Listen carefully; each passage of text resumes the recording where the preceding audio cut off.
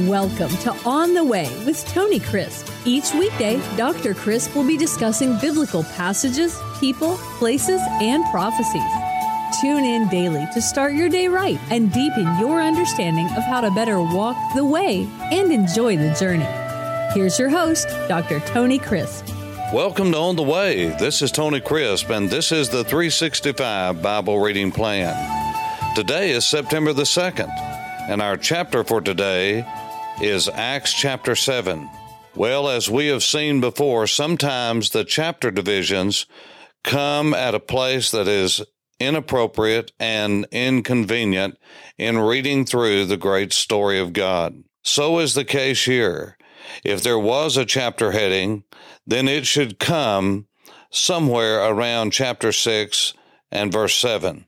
Because after the story is told about all of the fussing and everything that was going on, the murmuring and the complaining, and the great plan of God and the wisdom of God that was given to the apostles to begin to set aside those who would be official servants in the church, that would help the widows and help those who could not help themselves, to keep harmony in the church, to be apologists for the gospel of the Son of God. All of this is developed in chapter 6.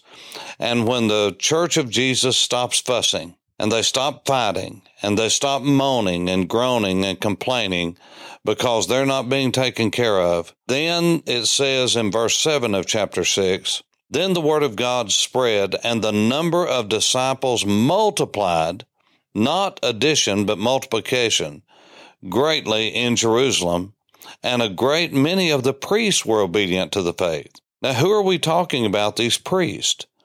You see, it's not talking about the high priest and his family and the immediate people around him, but the priests were divided up according to courses, whether it was a monthly cycle or it was a weekly cycle. Just giving you an example, once a month, these courses of men would come and do service in the tabernacle. Then they would go back to doing the jobs that they would do to make a living. Then they'd come back when it was their turn again and do it again. They had jobs. They did whatever they needed to do. It was like they were in the army, but they were in the reserves, but they still had to serve a week, a month, a weekend, a month, whatever the case was, or 2 weeks a year or a month a year, whatever it was.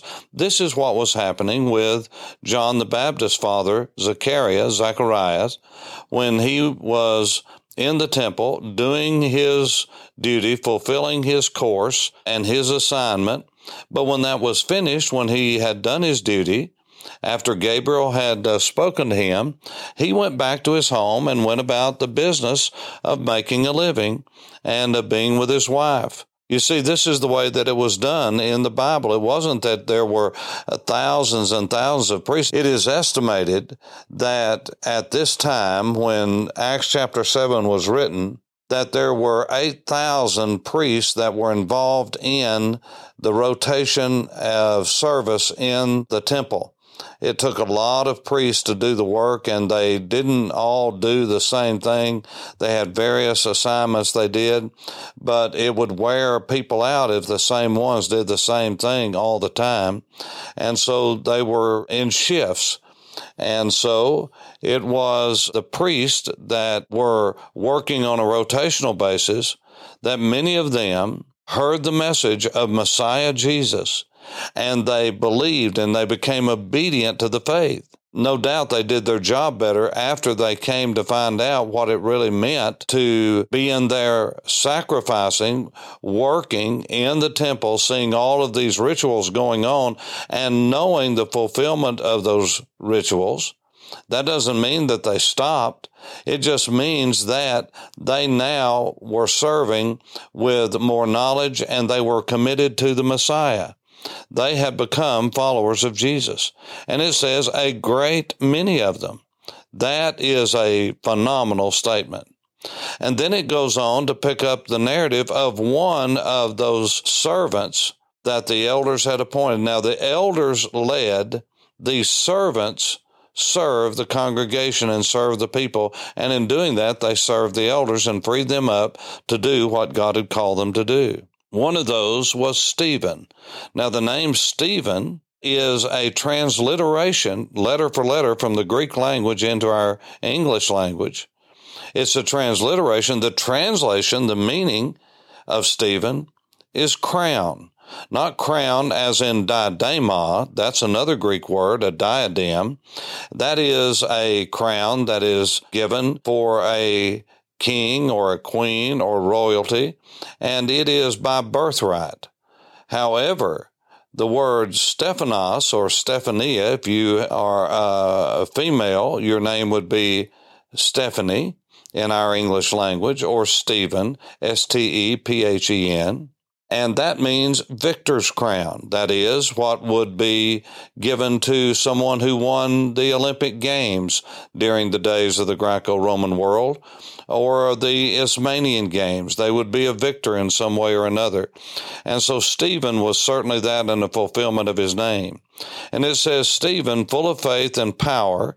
The word power is the word dunamis, which means divine enablement. God had so enabled him, gifted him, that he did wonders and signs. The word wonders is the word miracles. It's semeion. He did miracles. He performed miracles. We shouldn't be surprised by that. It wasn't Stephen that was doing this, but it was his divine enablement. God had granted him the ability to do that, to call upon the Lord, and the Lord would answer his prayer, the prayer of faith, the prayer of knowing God's will and acting on it. And signs, that's the word for signs, just like any other thing, that these are markers that indeed what he was doing was from the Lord himself. The message that he preached, that so many priests believe and others, was a message that was accompanied by divine enablement and divine trust and rest. And this was displayed throughout Stephen's life. Then it says, there arose some from among what is called the synagogue of the free men. Now that's the way that some versions translate it, but it is the word libertine. These were men who had been freed. There were Cyrenians, they were Alexandrians, and those from Cilicia and Asia. Now there's a couple of schools of thought about who these are. I believe they were Jews that had been imprisoned by the Romans and then they had been freed. I don't believe it's proselytes as such. I believe they were men who had been at one time in captivity, probably by Rome, and been set free, and they had same shared experiences and they hung out together. And so they were a part of a synagogue, of a Beit Knesset, of a gathering place. And they started disputing with Stephen. They were Hellenists. They were people who had a certain viewpoint about the scriptures, and they disputed with Stephen. They argued with Stephen. They were not able to resist the wisdom and spirit with which he spoke. In other words, they couldn't win an argument with him because he had the goods. He was accurate. He was true. He knew the Word of God. He knew the Tanakh. Remember, the Old Testament, the Tanakh, the Law, the Prophets, and the Writings, was the only Bible that John the Baptist, Jesus, the apostles had, because the New Testament, the Brit Hadashah, had never been written yet. And so they had to know the Tanakh, the Old Testament. They had to know it like the back of their hand. They had to know and prove and be able to show that Jesus is the Messiah according to biblical prophecy. And this is what Stephen was doing. And they could not dispute what he was saying. He would say, Jesus fulfilled this prophecy by doing this. The prophet said this. Jesus fulfilled that. The prophet said that the Messiah would be like this, and Jesus did it. And they couldn't say anything. Jesus performed miracles, showing that he was the Messiah. He said what the Messiah would say. He went where the Messiah would go. He was born where the Messiah would be born. He died where the Messiah would be died. He said on the cross what the Messiah was prophesied would say. And so Stephen began to over and over show them the truth of God, and they just couldn't take it. This is what is happening in our culture today, is that if you cannot show somebody the truth in a way that is winsome, and you cannot with substance win a debate, then what you do in this culture is you begin to tear down and try to destroy the character of that person and the witness of that person and the reputation of that person. We see it in politics, yes, but we see it in the Church of Jesus. Somebody doesn't like what someone does. Somebody gets jealous over someone else. Instead of them trying to work things out, they just try to destroy their character. This happens all the time with pastors. This happens with deacons. This happens with members of the church, one with another. What happens? Well, verse 11 says, when these kinds of attitudes develop in people, then they secretly, that is, they recruited these men to say, well, we've heard him speak blasphemous words against Moses and God. They said he slandered Moses and God, the lawgiver and God himself. And he stirred up the people, the elders and the scribes, and they came upon him. They seized him and brought him to the council, to the Sanhedrin. They also set up false witnesses who said, this man does not cease to speak blasphemous words against this holy place and the law, for we have heard him say that Jesus of Nazareth will destroy this place and change the customs which Moses delivered unto us. And all who sat in the council looked steadfastly at him, and they saw his face as the face of an angel. Now, all of this should be part of chapter 7, because it's telling the story, giving the background of Stephen's great message that he gives in chapter 7. But I want you to know the charges they brought against him. They are there very plain in the text. It says in verse 13, they said, this man does not cease to speak blasphemous words against the holy place and the law. So they said, he's a blasphemer, and he's blasphemed, he's slandered the temple, this holy place that God allowed us to build as a worship center. He has slandered and blasphemed the law, and we've heard him say that Jesus is going to destroy this place and change the customs which Moses delivered unto us. This is who he's following. In other words, he's a heretic. Now, first of all, Jesus never said he was going to change the law, but the customs that he's talking about are Talmudic. And the Talmud is a great book. The Mishnah and the Gemara that make up the Talmud are wonderful. It's a commentary on the law and then a commentary on the commentary. And the Jews have been doing this since the Exodus, which was 3,400 years ago. But it's not the Word of God. It is people's thoughts and opinions on what God meant in the Torah, what God meant in the prophets, what God meant in the writings. And men miss it that are not under divine inspiration. Jesus never contradicted Torah. He never went against the law of God. After all, he's the one that gave it to Moses. The Spirit of God is the one that inspired Moses to write down what he did. Moses didn't come up with that on his own. But Jesus said this place is going to be destroyed. And by the way, if a prophecy is made and it doesn't come true, then that prophet is a false prophet. But here, what Jesus said did come true. It didn't come true immediately, no more than what had been prophesied in the Old Testament. It didn't happen that day immediately, sometimes for a decade, sometimes for years. But indeed, in 70 AD, what Jesus said did happen.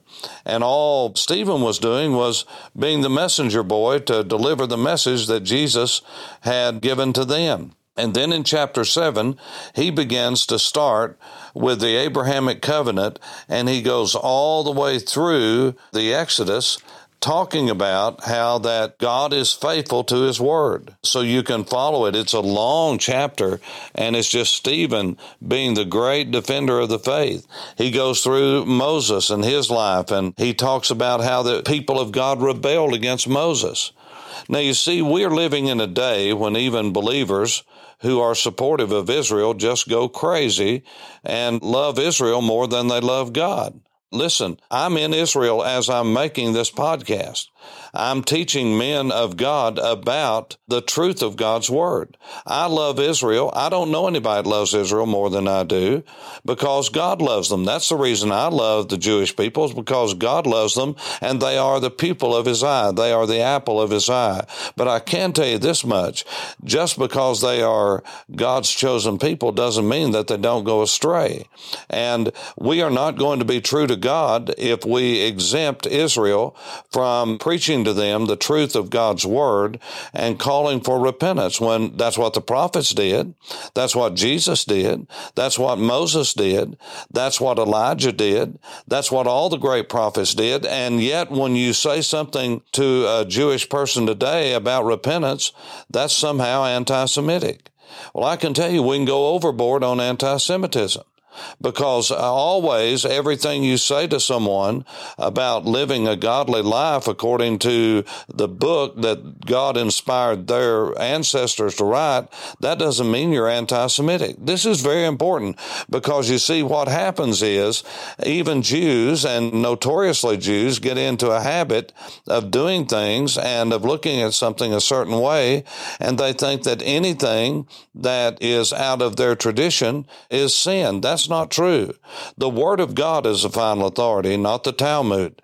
And the Talmud is just man's thoughts about what this means or what that means, and all that's helpful, but it's not on the par and level of the Word of God. And so Stephen was simply bringing this up and saying there's been rebellion after rebellion after rebellion at the worship centers and the temple and the tabernacle. And he comes down to verse 51, and he's just had it because he sees that they're not listening to him. And he said, you stiff-necked and uncircumcised in heart and ears. By the way, it's the same thing Isaiah said.